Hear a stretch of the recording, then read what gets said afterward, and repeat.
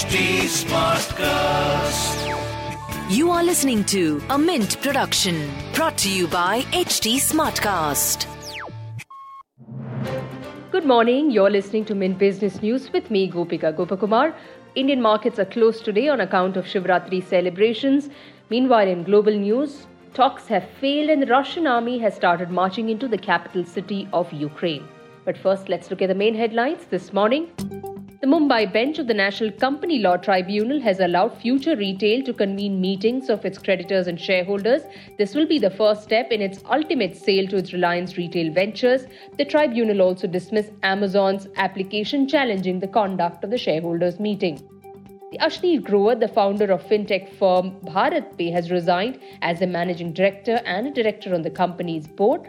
This comes amid a tussle in the company where Grover was found himself on the opposite side of the board, key investors and his co-founders.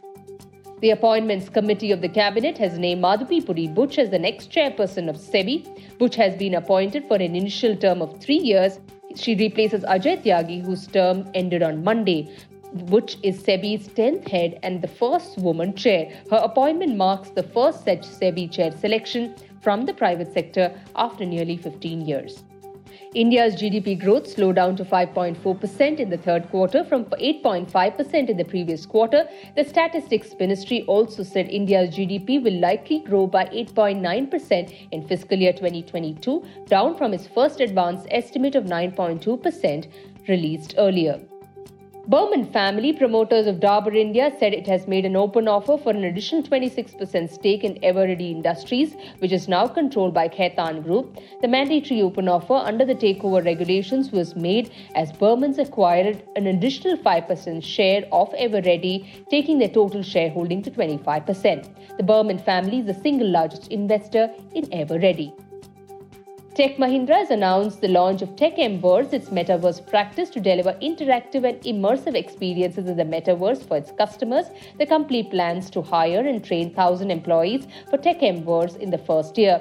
Initially, the operations will be spread across Dallas, London, Pune and Hyderabad. US stocks ended sharply higher overnight, led by a 3% gain in Nasdaq. This came after US President Joe Biden unveiled harsh new sanctions against Russia after Moscow began an all-out invasion of Ukraine. The S&P 500 rose more than 1%, ending a 4-day slide amid worries of the escalating crisis.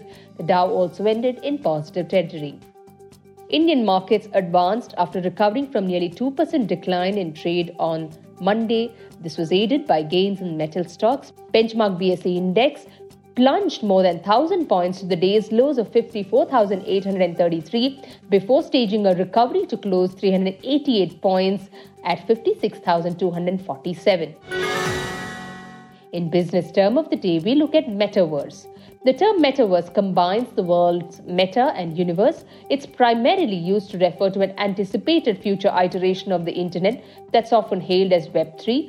It's a combination of multiple elements of technology, including virtual reality, augmented reality, and video, where users live within a digital universe. Supporters of the metaverse envision its users working, playing, staying, and even connected with friends through everything from concerts and conferences to virtual trips around the world. Well, with that, it's a wrap on today's edition. Thanks for tuning in. Have a great day.